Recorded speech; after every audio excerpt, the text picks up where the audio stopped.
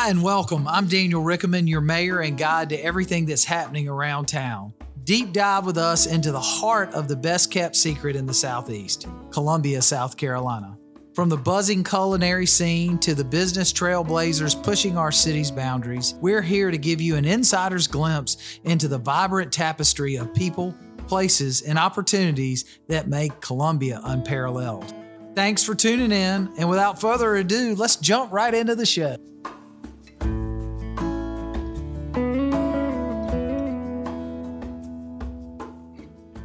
Welcome, everybody, to another Around the Town podcast. So excited to have everybody here today. And we've got a special guest, Sumner Bender. She is the executive director of the Nickelodeon, which is located in our beautiful downtown on Main Street, and been an institution. You know, it's always been on Main. You know, people forget that. They're like, well, it's the new spot on Main. I was like, but the old spot was on Main as well, the other side. Yeah, a lot of people don't remember that, but it's incredible. So, you know, Sumner is a Columbia native, a USC alum, go Gamecocks. Yeah, but you know, she brings a unique background. You know, not only has she worked with other groups in town, Trustis Theater, the Contemporaries at the Museum of Art, who are responsible for our beautiful chandelier at the museum there, but also she's been a theater teacher, a professional development facilitator. I always like when people say I'm a facilitator. Yeah, I like to facilitate. So, but we're excited you're here. Yeah. Sumner, how about just, you know, tell everybody a little bit about, all right, you're a Columbia native. What was it like growing up here, and what made you stay here, and obviously take on this iconic theater that, you know, has had its ups and downs. Obviously the pandemic put a major dent into it, and it took y'all a little bit longer to recover, but it's up. It's running. It's alive. It's well. Please visit. But tell us a little bit, you know, all right, Absolutely. Your background, so people want to know who you are. I love that. And I appreciate that. So from Columbia, when I was around 8 years old, my parents were like, you have a lot of excess energy. We have got to get you somewhere where somebody else can pay attention to you for a little while. So they put me in acting classes at Workshop Theater. And that was pretty much solidified my future. My dad jokes that I majored in theater in middle school and high school. So anytime I could get on a stage or near a stage, I was there. And that kind of continued on throughout the rest of my life, even though I didn't study theater when I was at USC. I was a public relations major because I loved writing and I loved information and sharing information. So while I was at USC, I was also working with Trustis Theater. So I started with Trustis around 2003. And I was getting a degree in public relations, so they needed people to write press releases. So I started doing all their press releases and started doing their publicity and stage managing. The first thing I ever did with them is I walked in, I volunteered to bartend one Sunday afternoon. And then 10 years later, I was the president of the board. And so that just shows you, and I like to tell that story because it really was a passion interest for me that just grew as I grew with it. So I was interested in every aspect of the nonprofit world. My first job in high school was with the South Carolina Press Association, which is a nonprofit. And I thought, I didn't realize at that time that nonprofit was going to be my life, the driving force behind my life, but it seems to be that way. And I just recognized that in our city and in our state, all the good that's happening, a lot of the good that's happening is coming from these nonprofit organizations, whether it's social services or arts organizations. And when you really tap into that and kind of understand the nonprofit work that's being done here, if you want to have a life that you find really meaningful, that's a great place to look because you're going to find a lot of joy in that and a lot of hard work. So the Nickelodeon has had ups and downs, just like every other arts organization in this city. COVID really changed the habit of the way that we consume media and the way we consume entertainment and the way we consume, if you think about it, food. So we have food delivered to our house now. You don't have to leave the couch to see these amazing movies. So we're in an interesting situation now of how do we recognize the changes in our community members and still create a space that and help remind them that it's that unique experience of being in a room with 50 other people from the same city experiencing this entertainment together that is actually really, really valuable. And so it's been a long time coming to the Nickelodeon. all the work I did at Trustus really helped prepare me for it. But Columbia is a very special place. And I'm very thankful that I live here. There's a lot of work that always needs to be done here. And I think that's kind of what drives me, because whenever I see things, that I can see a good future for things. And I like being a part of change. And so when I was a teacher, I would talk to my students a lot about, when you see your parents tell you this and you roll your eyes all the time, but if you see something that needs to be done, do it. And that is kind of how my work life even came into being. How I got jobs was because I would see a need and I would do it. And then somebody would say, "Oh, thank you for doing that. We'll pay you to do that if you'll keep doing it." And that's just kind of how it has all come about. And I think in the nonprofit, I hated leaving education, because working with children was probably the best time in my life and the most rewarding time in my life. But it's also, anybody who's been an educator can understand, it's the hardest time of your life and not sustainable for some people. But the Nickelodeon is one of those places that I remember going to the place on the other side of Main Street and seeing movies that just no one else was showing. And that was when I was in high school, and I was like, this is the coolest place I've ever been. And then I followed it when it moved to the other side of Main Street, and then they rebuilt and had a second space. And the progress of the Nickelodeon really kind of shows the progress of Main Street in general. If you think about it, when I was younger, we didn't go to Main Street. I was a kid in the 80s and a teen in the 90s. And there was nothing on Main Street except the wig store, which was great. And the Army Navy store where I would buy camo for Spirit Day. And so that's exactly kind of how the Nickelodeon was when it was on the other side of Main Street. It was, it was very small. Not many people went there. But when it moved to the other side and took over the Old Fox Theater and then rebuilt to have a second screen, I mean, that was the same process. It was mirroring Main Street. And like, what a cool way to look at that, because, Mast came and the museum's there, and now it's flourishing. And we're busy right now. We've got great movies. And so a lot of people are coming to see our movies, and we really appreciate that. So the Nickelodeon is sort of the story of Main Street, and the story of Columbia has its ups and downs, has setbacks, but also has extreme potential to move into the future. So what do you see as new experiences that you could create there, or things y'all thought about to draw people in? I know that there's a period where I think they're still doing it, where you can even rent theaters and take all your friends and do a special screening and turn into, a wine tasting party with a movie tied into it. I mean, what are y'all working on, to give the Nick its little niche again, yes, absolutely, like it's always had? So what's really interesting is that while no one was paying attention, the movie industry changed. Yep. And we were all at home during the pandemic, and these smaller movie theaters that were making the $5 million, $10 million movies that we were used to seeing at the Nickelodeon, those studios don't exist anymore. They were bought by larger companies. And so those movies are the ones that are being sent straight to streaming now. So, and if it goes to streaming, we at the Nickelodeon are not allowed to show it. So there's a lot of new rules and regulations about what movies can and cannot be shown in theaters, especially in independent theaters. And there just isn't the amount of movies being produced that there used to be. And so we have had to, when I talk about our movie buyer, his name is Adam. We have this conversation a lot. It's a pendulum, right? So the entertainment industry has swung all the way to commercial right now. Right now we've got, the Indiana Jones movie, and then the Wes Anderson Asteroid City. And some Nickelodeon members are not happy that we're showing Indiana Jones. And I understand that, because this is the play. They're like, I don't want to be able to see the same movie across the river at the big multiplex that I can see at the Nickelodeon. And unfortunately, right now, that's the realistic outcome of the movie industry. But what I'm really happy is that if you can go to a multiplex or the Nickelodeon, Columbia is choosing to go see these movies at the Nickelodeon. Yeah. Because of the atmosphere and prices, because we're not as expensive. But so how do we figure out a way to work in our mission? Because our mission is very specific, that it's all about, critical dialogue that you get from watching films you won't normally see. And so how do we still do that while running a business that has to show mainstream movies, because that's what's out there? And so we have a community programmer. So he's making these connections in the community and saying, there's probably a lot of people in Columbia that have never gone to the Nickelodeon. Why? Why haven't you been to the Nickelodeon? What is it about? Do you feel like that's not a space for you? Do we not have entertainment for you? Is there not programming for you? And if there isn't, how do we program something that would make you feel like you are welcome in that space? And that's what we're trying to do. So we had, which is a huge opportunity because you know how many people live here have never been on the river? I know, it's insane.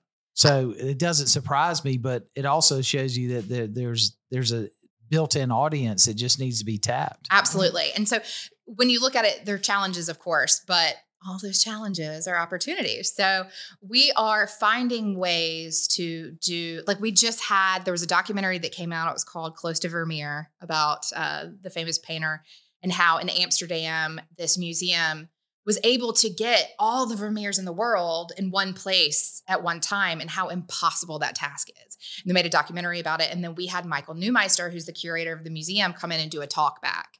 This movie, we would have maybe had 50 people come see it over a week, but we sold out that event that day and then had a huge increase in people coming to see that movie because of that special connection. And partnering with another organization to have that insight. So we did that. And then we partnered with Bobby Donaldson at the Civil Rights at the USC for our Juneteenth event. And that was also sold out. So we're able to find these little moments where we can connect to community organizations and members and show films or documentaries that have that help us with that mission-driven goal that we have. We had a panel on, and I know this is something you've been working on, public housing. So we had a public housing panel at the Nickelodeon. We didn't even show a movie, and so that was sold out. People, and I say sold out; these are free events. Just we were only with standing room only, but a lot of people want to engage in community spaces. And that is the thing that's interesting about the Nickelodeon. It's not just a movie theater, it's a community space. So you can come there and see Indiana Jones on Friday, but on Sunday, there might also be a really interesting small documentary that taps into the Hispanic culture. And someone from, the Hispanic Association in Columbia is going to come and talk to you about ways you can be involved. And so that's what I think also helps the Nickelodeon remain separate from these multiplexes, and a lot of movie theaters aren't doing well and they're closing and it's hard for the upkeep, but we're very thankful for our membership base because our membership is really the driving force behind our organization. There are a lot of benefits about being a member, but one of the things we're really trying to tell our members now, and that narrative is, you are what keeps these doors open. As much as I've come in and done a lot of work in the past year, if our members didn't support the Nickelodeon and didn't thankfully trust me at the helm, we wouldn't be where we are. Those doors might not have opened back up again because they're willing to come in and say, I'm going to give you this money to support you this year. And then they're saying, and every year they say, I'm going to do it again. And that is so meaningful in a way that a lot of the other organizations don't have that connection with people. And so we're listening to them and we want to hear what they want and what they need, but also we are an organization for Columbia and we want to give Columbia what they want and what they need. So it's a really interesting time. I always think it can fill another niche too, because we don't have a lot of small entertainment venues where, you could do 3 night sellout of an acoustic guy that's there telling a songwriter night or something because it's set up perfectly for those type of events. It is. I want to throw in my personal pitch. I'd love to see more music documentaries. I'm all into music documentaries. Let me tell you right now, and I don't know why. They're great. I watched Aretha, but I was watching the whole thing on the Muscle Shoals folks, and yes, then the Leonard Skinner. You just think of this as some old Southern rock band, but when you look at the talent that they had, and you listen to these producers say these guys just would walk in the room in 30 minutes, they'd write a hit. And get hits that have lasted generations. Yeah. But it's just interesting. But, I've gotten more into that. I get in these phases and I'm like, docs. Well, it's really interesting. One of our biggest nights that we had in the past month was we showed a production of the Grateful Dead in concert. And let me tell you, we sold more beer that night than I think we sold the whole month of June because they came and they watched the show and they had a good time. And we had a cover band play before. And it was just a magical night at the Nickelodeon that had we, they emailed us and they said, do you want to show this concert? And we said yes. So that's what we're doing. People are like, do you want to do this? And we're saying yes. So I love that. But I didn't know about that. I would have gone. My goodness. Let me introduce you to our social media where we'll put you on the mailing list. Let me make a note. But that's the kind of stuff I think, that creativity where you're adding those pieces and you can sell it out. And, I'm a big believer in figuring out a way to sell 3 nights out. Like I've had this, I want to do this silent disco. Love that. And I love to do it on the Hampton Preston lawn under a big tent and sell it out 3 nights in a row. Wow. And, all the money goes to, we'll pick a charity. Yes. But do it because it's so much fun, especially if you sell tickets and it's not everybody you know. Right. Because then suddenly you're creating these other random conversations, but the disco and you're watching people and it's hilarious. It's one of the funnest things I've ever done. And we do it every year with my daughter. I love that. At the University of Georgia. And this will be the 4th year that we'll end up doing it. They always do it at Parents Weekend. Oh, that's fun. And we have like 900 people in a warehouse doing it. And it is absolutely hilarious and fun. And there's so many people you could partner with for something like that as well. So sidebar, years ago, First Thursday had this thing where it was a podcast, I think, and you had to volunteer and you would just show up on Main Street one day or at Boyd Plaza and you were either wearing blue, red, you had to wear a primary color, and it was a podcast and we all put our headphones in at the same time. We were all being given different directions based on what color you were wearing. And so you were running up and down Main Street, interacting with people, but no one's talking to anybody. So it was very similar to that. I can't remember what it was called, but it was like maybe 2013. First Thursday had this really cool thing that reminds me of that. Is everybody with headphones having the time of their life and you're still interacting. So it's still social engagement.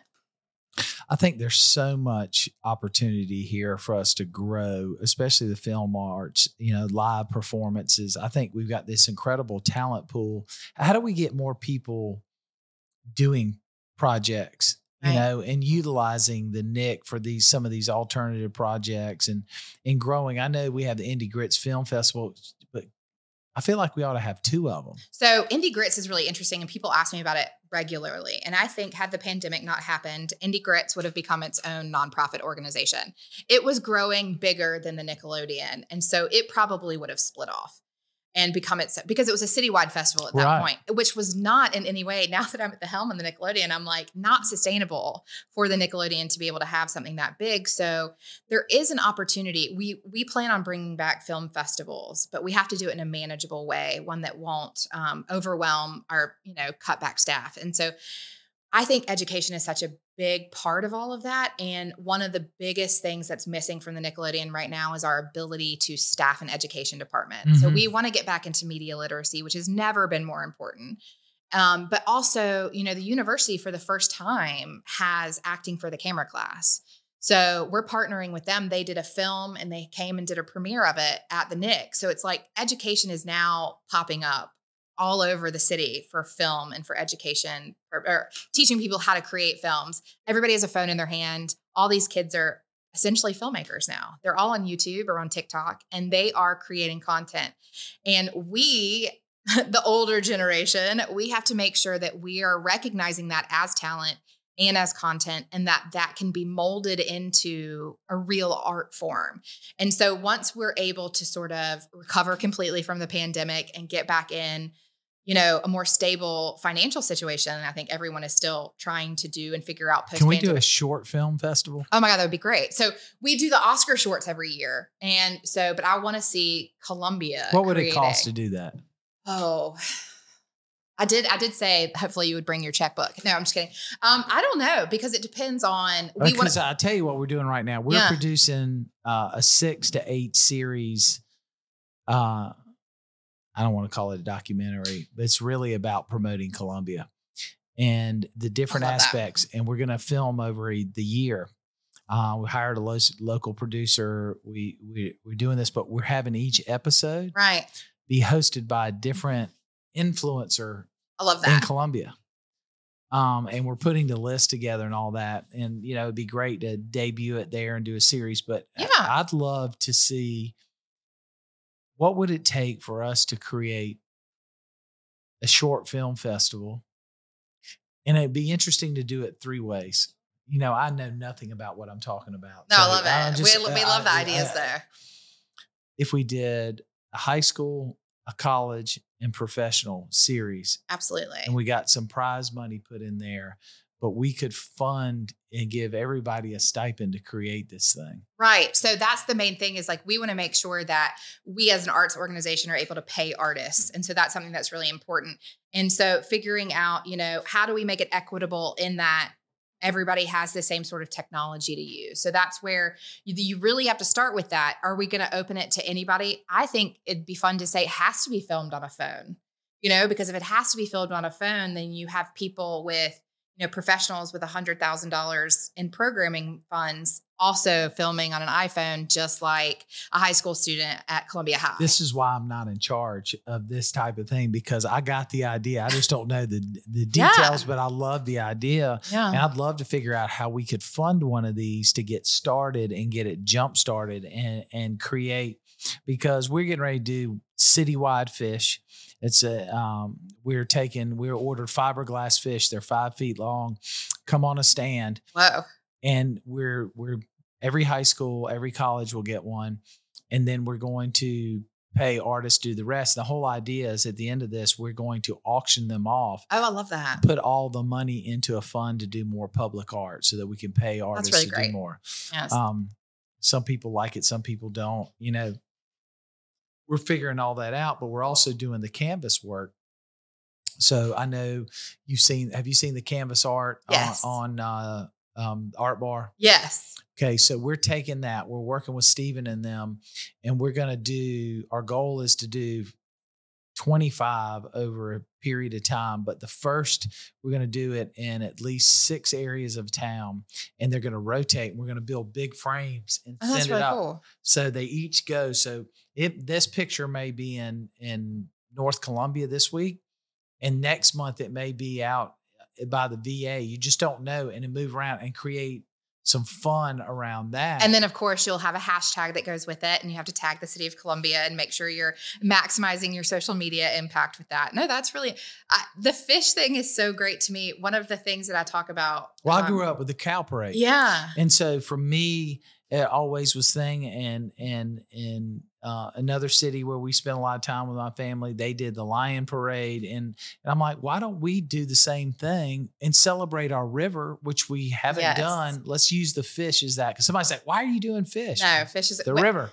The most Southern thing I have a question to ask people is, what is more Southern, fish on things or dogs in the back of trucks? So those are 2 things that I think are the epitome of Southern. So like, you're in South Carolina right now, so you're going to see fish on walls, you're going to see fish on clothes, and you're going to see dogs in the back of trucks. So I think the fish thing is just perfect because it's just, it's where we are. And I think it'd be fun in a way, to encourage people to be engaged, but a way to get the community. When they did the palmetto trees and the Henley home doors and stuff like that, they sold them and people were excited about it. It becomes an unveiling and there's a party around it, and people. They did that when they removed the parking meters. Yeah. And I own 2 of them. That was one of the first things visually I ever did. I am not a visual artist at all, but I said, this is something I want to be a part of. And so I created, I did one that had be the change. And it was, and somebody bought it, and it was the coolest thing that's ever happened to me, because I was like, somebody bought my artwork. I'm not an artist. One that was, they turned it into a lure. It sits out of our cabin. Yeah. And it looks like a lure. I love that. And then I bought another one, and I can't remember what it was. What it said. But those kind of art projects that are not specific, it's really interesting because you don't have to be a visual artist to be engaged in that. And visual art is something that is, I think, intimidating for a lot of people. So to figure out a way to get people to step out of their comfort zones and take part in something like that's really interesting. I like the iPhone part. This could be something really Absolutely. Cool. That's something that I've thought, if we do any sort of film festival, that needs to be one component, is that's a really easy way to make sure it's equitable. So yeah. Except if you don't have an iPhone. Well, I guess we'll allow a Samsung. I'm an iPhone person though, so I like What about Pixel? I mean, it could be a Pixel phone. Is that another kind of phone? That's the Google one. Oh, the Google phone, right? Yes, but it's also one of those things where I think schools have enough equipment or some equipment that you could figure out how to get a student one if they wanted one. And there's probably funding for that. If you're a student that wants to take a part in this film festival and you have to have an iPhone, we'll fill out an application and we'll give you an iPhone, so it's a lot easier than saying go buy $500 worth of film equipment. Or we could just find Apple and see if they would sponsor it. See, that's where this all leads. See, it's all about the partnerships, right? Yeah. So I think we're great. Working on an Apple store. We were pushing hard. We actually were meeting about that this morning. If anybody says what store, like WS will post on Facebook, what store does Columbia need? I mean, it's just Apple store. So that's really interesting. There are only 2 cities out of 100 cities that are similar to us that don't have one. Strange. We are the capital people. We're very important. Yeah, I wouldn't have stayed here if this wasn't a great place to be. So no, we're excited. So tell us what else does the Nick have on his plan on the horizon? So I'm very excited. So it's such an interesting time of year because as the executive director, we just passed our budget. And so, which doesn't sound fun to a lot of people, but it really is sort of the best part. It's the beginning of the fiscal year and it's like a brand new opportunity and you're in the middle of the summer. So we really want to figure out how we reinvent Indie Grits. Does it stay Indie Grits? Do we come up with a new name for it? I think the people who have Indie Grits tattoos, do they want us to do Indie Grits or are they glad we're not doing it anymore? So we have a lot of questions to ask our community. So we're going to do a lot of strategic planning this year. So we had a lot of recovery last year and rebuilding of a foundation. And by that, I mean, literally we had to get a new HVAC system.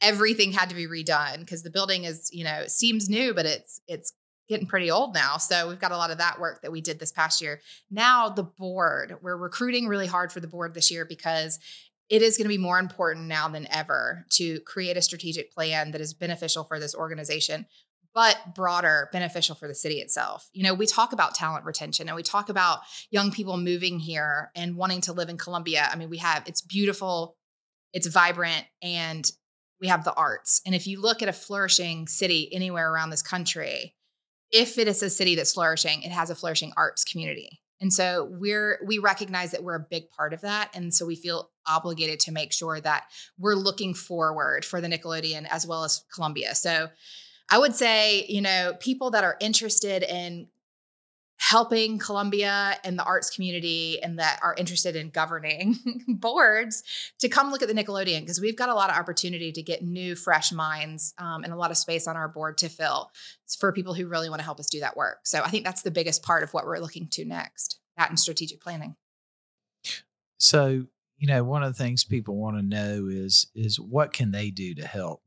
I mean, I hear a lot of people say we need more arts. We need more spaces, which I don't know we do. I'd love to, one of the things I'd love to see is that the Bethel AME Church over on Taylor Street becomes a 450 seat performing arts venue. Yeah, absolutely. Lecture hall, you name it. It could be multi-use. I call it our little Ryman. Yeah. And, I hope that would happen. But, I mean, what do you see? What do you see out there? I mean, you've been involved pretty heavily in the arts here. What do you see? What are we missing? What are the gaps that we need to fill to really grow it? Because for us, we don't, it used to be a city where we had all these citywide festivals and all that. And that's all then. Now things are starting to come back. I mean, Soda City's gotten people out. Right. We built a steady. People like to do that. We got Finley Park getting redone. We're starting to really utilize our river. But what is it going to take to draw that in? Because one of the things that we struggle with, and I think arts can play a role in it if it's done correctly. And I don't know that everything we've done has been correct. Right. Because we haven't grown it like we should based on what I see. But, we get 15 million visitors a year. We only get 5 million spending the night. We could get another 2.5 million spending the night. Changes everything from retail to restaurant to theaters to you name it. Absolutely. So I do think you did tap on it a little bit. I think infrastructure is something that is a really big challenge for organizations. I mean, Workshop Theater was when they lost their building, when USC said you have 10 years to find a new space, and they, you don't have to put this part in, but they fumbled the bag, right? So Workshop Theater. We're keeping that. And they spent, a lot of money and time not moving, and then they found a small place. But I will say the McCons with Workshop, they never let it go. And they ended up partnering with Columbia College. And now they have a space that, Columbia College didn't have an art theater program to run. So there were these two partnerships that came together, and now they have this amazing space. And they've probably had the best year this past year than any other theater, and the biggest year for Workshop Theater in a decade. Wow. So Trustis Theater, I was with them for 20 years. The place that they're in, it was a ghost town when Jim and Kay Thigpen moved there. There was nothing. And they were instrumental in helping the Vista become what it is today. But that is a warehouse that is run down. And as much money, and we try as arts organizations to keep our ticket prices low so that people can access the arts. But at the same time, everybody else has to raise prices to do everything. So it's really interesting that we want arts to be for everybody.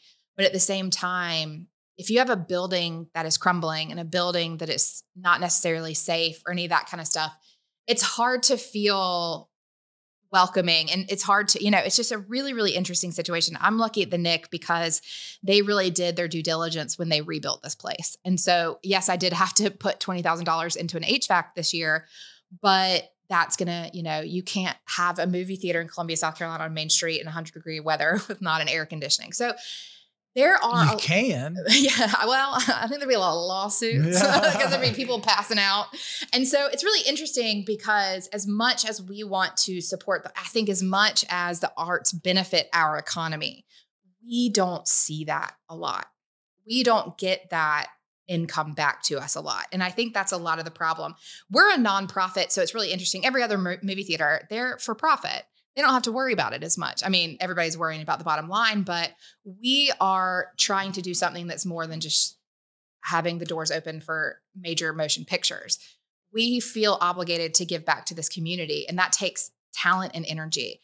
And we have a skeleton of the staff that the Nickelodeon used to have, and I'm pushing the budget with that because I'm trying to make sure we pay our employees in an equitable way. So I hate to always be like, but I know that, it's always money. I just think it's always money. But I think part of it is that we have this thought process that everything should be free and it should be. The reality, it's not. It's not. Free is not good. Yeah. I will tell. I mean, you can see it. Free always ends up costing more because you lose. It's hard to maintain. Right. You can't maintain it. Right. And if people are willing to pay and they're invested in it, so they're with you, they enjoy it more. I think people take things free for granted. And, also, I think over the years that we've invested a lot of money in certain parts of our art community and not others. And I think we've got to look to how do we grow it as a whole. Right. I will say having these conversations, years ago, it was, you don't always get all the arts leaders in a room together to sit down. And, especially when you're talking about money. Yeah. And we go to conferences, like there are great nonprofit summits here in town, but rarely are they for arts organizations. I'll get one session out of the 50 that they have that's dedicated towards something I might find useful. So if you have conversations, there's a lot more opportunity for sharing within this arts community, but we are pitted against each other. There's not a lot of corporations that are handing out money. But there's also a lot of people here not going after all the grant money. Right. I mean, I'm in the Blue Merc program, and I got to tell you, I spent some time with Jamie Levine, who's head of their arts. And, she gave me a list of all these different funds that you could go to, all art fund, this and that. I called about half a dozen of them. Nobody from Columbia has ever applied for anything. And I'm not talking about city. I'm talking about send me that list. Organization. But, having a conversation, maybe I can get Jamie to come down here and do something. But that's part of what I think the problem here is that everybody here is dependent on the government. And the reality is we got to quit that because it's not sustainable. Right. I mean, you wouldn't have any arts organizations in Columbia right now if there had not been money during the pandemic that we were given. I mean, I can tell you right now that most arts organizations are probably working in a post-pandemic deficit still, based on using the money that's in everybody's account from the small venues operating grant funds that they got, which was a lifesaver. We wouldn't be open without it. No arts organization in this state, I'm on a statewide organization, would be open without that money that we received. And it was given to us. And then it was also like, okay, now go forth and do what you do in a changing population of people. And so as much as we are, I will say arts people are also very taxed with time, because when you look at an arts organization, you have 3 people doing the work of 20. And so, because that's all you can pay. And so I think what would be really cool is, like you say, you were given this list. Yes. Reach out to, like, come to us sometimes. It's really hard for us to always go to other people. And so I talked to the Arts Commission once and I said, thank you for all y'all do. And I said, but as a teacher, I didn't have the time to learn how to write a grant that y'all would accept. That's why we gave $100,000 this year to One Columbia, specifically to write grants for arts organizations. Interesting. Yep. That's what we told them that's what we wanted them to see. Yeah. So that's what we need. But the arts community's been deflected here for so long because they're fighting for the same pot. Exactly. That is our problem. But nobody's going out. But at the same time, I don't know how many times I've sat in a presentation. Well, we're given free thing, or we're reducing the amount. Don't reduce it. Right. You want to give back, then do a performance and get a corporation to put goodwill money into it, right, and fund it. The Army has grants for art programs. Mm-hmm. That if you do a debut show just for the soldiers and their families and allow them to come, they'll pay for the performance. Love that. But nobody's utilizing. I've also never heard of that. So it's like, as much as, I have a person who works in development, and we can sit on the internet all day long and research, and you making that one connection and knowing that thing is going to be more instrumental. And you telling me about this list is more instrumental to me in this 10 minutes than, she's probably been able to find in a week of sitting on the internet and trying to see what we might qualify for. And that's where I came to the conclusion that, and I think a lot of people on council is that we got to figure out a better way, because yes, we have some amount of dollars and we have to use hospitality dollars for multiple things. It can't be 100% here. We've got to grow all the way around, because we need enough different varieties of entertainment and reasons for people to come here to spend the money in the restaurants. Right.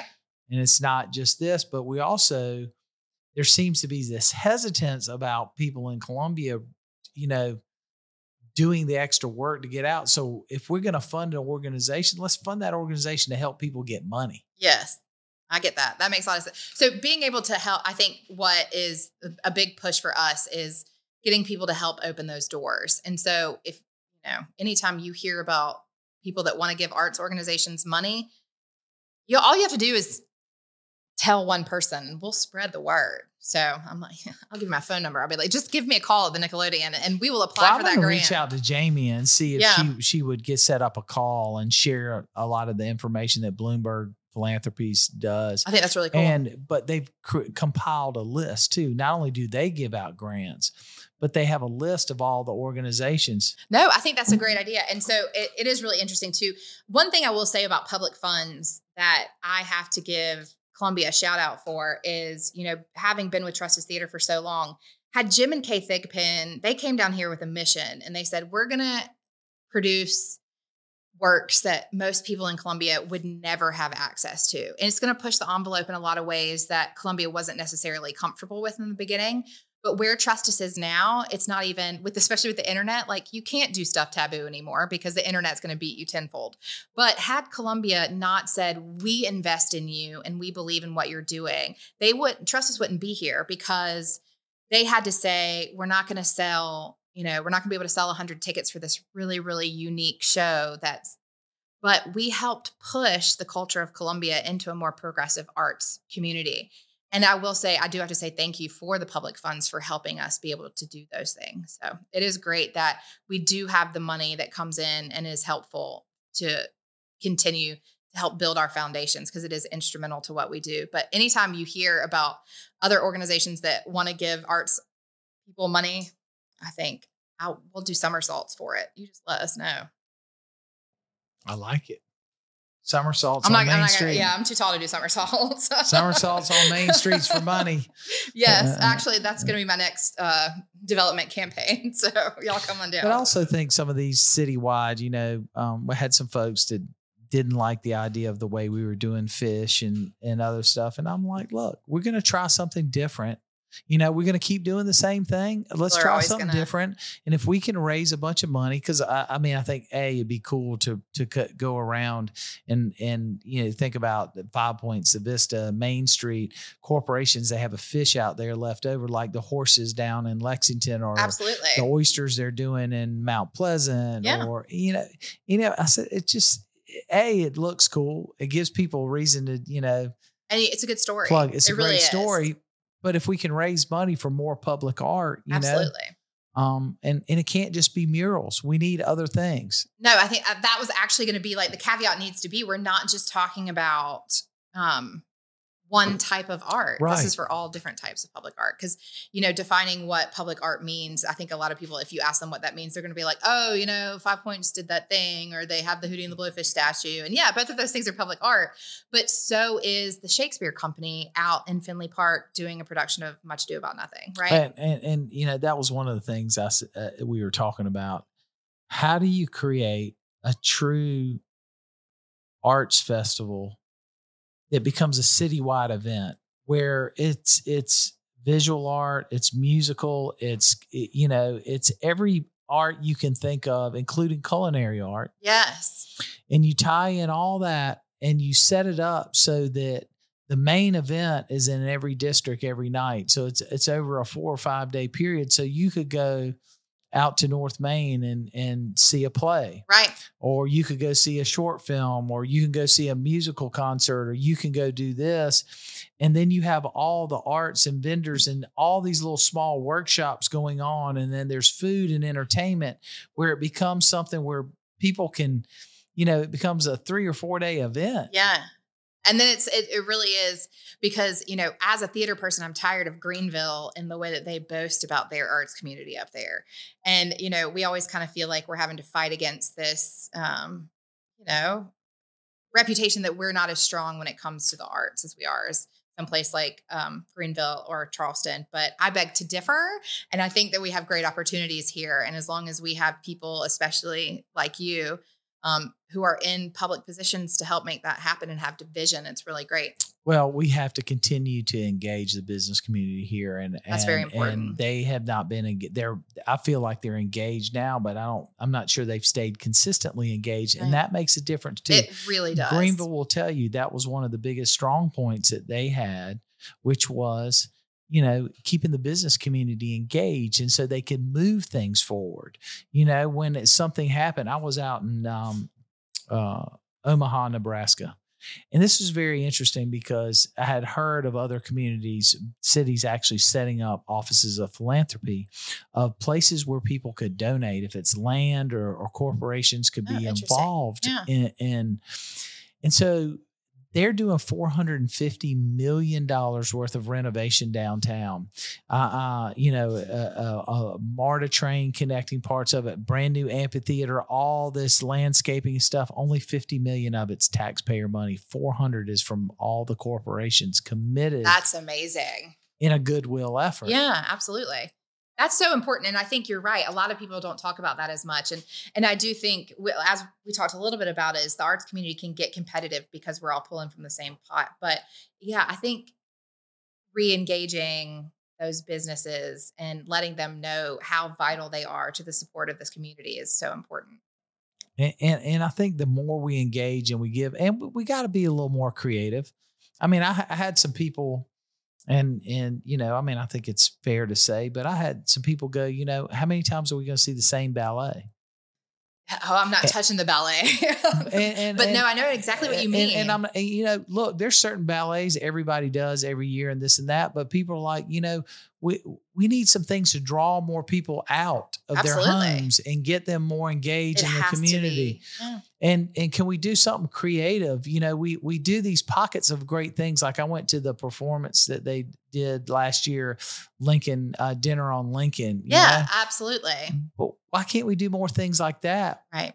And make it exclusive, They're only 200 tickets, but we're going to do Yes. multiple of these. And, it's like the bridge dinner. I was about to say it's just like the bridge dinner, Why which I love. can't we do it more than once a year? And the bridge dinner they should have another bridge dinner that supports arts organizations. And so that would be really cool because you go out there and you have like you said, culinary arts. And then you've got artists who are performing at these events. Yet as of right now, the Gervais Street Bridge Dinner doesn't support arts organizations. You can't get the money from them because they only go to certain types of organizations. And I think that could be a really cool way to raise money for arts organizations in Columbia is doing special events like that. But you have to partner with businesses. So, one of the companies, Mayor Benjamin, when he was mayor, he had one of the meetings for the leadership of the U.S. Conference of Mayors here. Right. And they did a dinner in the bottom of the quarry. Oh, I love that. But why haven't we done a performance in the bottom of the quarry and got Vulcan to be involved? The quarry out there? Yeah. Out of Monticello Road? No, right down here in Okay. Olympia. I was like, isn't that quarry have water in it? I think I used to jump in it when I was a teenager. But think about that. When's the last time somebody went to Vulcan and got them engaged? They've been here. Right. They're not leaving for another 17 years. Who's going to sit down with them and engage them? What? I don't even know anyone there. So if you have a contact, I'll be happy. I might have a contact or two, but this is no, I know exactly what you mean. You have to get creative, and I think this is where we have an opportunity to set ourselves apart. Absolutely, by taking some of these natural resources that we have and these assets that are in our doorstep and engaging them. Because I think companies want to give back, but they also don't want to give to the same thing that everybody else is. They want something that's a little bit, signature. No, I think that is a very interesting point. And I will say a lot of arts organizations are, they're doing their best. So I think any way that we can, have these ideas and then help them figure out how to do something unique. You know what I think we're going to do? Hold their hands. Yeah. I think we're going to have a contest. And I think we're going to ask for people to come up with ideas, and whoever's the winner is going to get $100,000. And all right. To do it. Okay. I'm like, what are the who? Anyone in Columbia? Or it has to be an organization? I don't know. I got to think through this. I love it. But getting people to be creative or whatever they've thought about and never followed up on and put it on a show board and lay it out to a committee. And then that there's committee tons of people that have ideas right now. And that they don't know what to do with them. The seed money's the $100,000. I think that's really interesting. And, because I was thinking the other day, I miss the Three Rivers Music Festival. Like that was such a blast. And I heard they're doing a music festival out in Lexington now. And I was like, and I heard a rumor, and I may know that it's true that we're going to get a singer-songwriter festival here. Oh, I like that. That's really cool. Are you going to get like a really small unknown artist like Taylor Swift? We started looking at it. It's interesting is the songwriters from South Carolina. The list is so long. It's incredible. It is actually really, and in really every special. genre. Yeah. I mean, you'd always love to. God, could you imagine 3 nights of Taylor Swift here? We could create an arts budget beyond anybody's dream. Somebody told me she's bringing in $1 billion on her concert. $1.5 billion. And then in Chicago, I think having her come and tour in Chicago, the city of Chicago made $48 million in tourist revenue. So I mean, that would be great, but I don't think she's coming to Columbia, South Carolina anytime soon, or I'd already have tickets. She's been here. Yeah, but that was a long time ago. So it's things like that. So I think there's a lot of people in the city that have a lot of great ideas and they don't even know where to start. So if you can tell them where to start, I think you're going to be doing a lot of good things. Yeah, that would be really fun.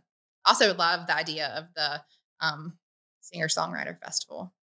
Yeah, I think that's going to happen there. As a matter of fact, Patrick Davis is doing a series with ETV nationally, PBS, and I think they're going to shoot an episode here. That'd be really cool. It's going to be at the Chappelle Auditorium over at Allen. So I love that. Historic, auditorium like that. Also, spotlight our HBCUs as much as possible because we've got good ones that need attention. So, but growing off of that and having songwriter, for one, I've never seen anybody not like going to a songwriter event and hearing the story behind the song and and how it happened. And with all the breweries that we have, because I'm like, what goes hand in hand with that? It's a cold beer, right? So you're sitting in an audience listening to somebody. And it's a lot less expensive to set that up. Absolutely. Than a full-blown concert. So it's sustainable. And well, I mean, as we're talking about, creative idea, one of the things that drives me crazy is that we don't set up, and I think we ought to do this, and Nickelodeon be the perfect thing is you pick either down by the river or when Finley Park's finished, or maybe over at Bull Street in the Ellen Page Park, 6 weeks, you have an outdoor theater set up. And movies start at 9 when it gets thing. Absolutely. But you team up with food trucks. And so you can come and eat and you sell the ticket. Everything's encompassed in the thing. I love that. And you sell a ticket. So I went to this one in Zurich, Switzerland, and I've done it 3 times. And I think it's the coolest thing. And I went and saw a movie, subtitled, obviously. But we went there, paid $24 for the tickets, went in, had dinner. They had 4 restaurants set up that you could go to. They ran out of a little portable kitchen. And then halfway through the movie, they took a quick intermission and they handed out ice cream cones to everybody in the thing. And you sit in this theater and you're looking over the water. Yeah. So awesome. I want to do a partnership with Lake Murray. I don't know if y'all have ever seen this thing where they have people sit in rafts and watch Jaws, which I know it's a lake and so there aren't any sharks, but I feel like that's just so terrifying to sit in a body of water and watch the movie Jaws at the same time would be really cool and terrifying. I think a lot of people would like that. Well, if you can figure out how to do it before the cofferdam that Scana's got there, you've got a built-in swimming pool right there. I love it. On the river. I love it. And put the screen over there and then everybody gets in the cofferdam and watches it. That sounds really good. I just think that would be such a cool experience. I don't know if I'd be able to handle it. I would probably freak myself out. I'd be too scared. I would know logically there are no sharks, but I would think there were sharks. All right, Sumner, we're getting to the end of the show. Tell people how they can support the Nickelodeon. What can they do besides memberships? Can they share ideas? Can they buy hundreds of tickets? I mean, what do you need them to do? You can always buy hundreds of tickets. No, but yeah, memberships are our number one thing. Come see movies with us. If it's at a multiplex, it might also be at the Nickelodeon. So check with us first. Come have dinner and drinks on Main Street and then come see a movie afterwards. But we have opportunities for advisory committees for programming. We're going to have opportunities for engaging filmmakers in the South and South Carolina. So our website is a really good place to stay in touch, and our social media. Hey, so if you haven't been to Nickelodeon in a long time or have never been there, get on the web, go take a look, see what's there, go experience it, have dinner before or after. There's a great time downtown Main Street, and you'll probably meet a whole bunch of people that you didn't know before. Yeah, 1600 block is where it's happening on Main Street. Just come on down. You can't miss it.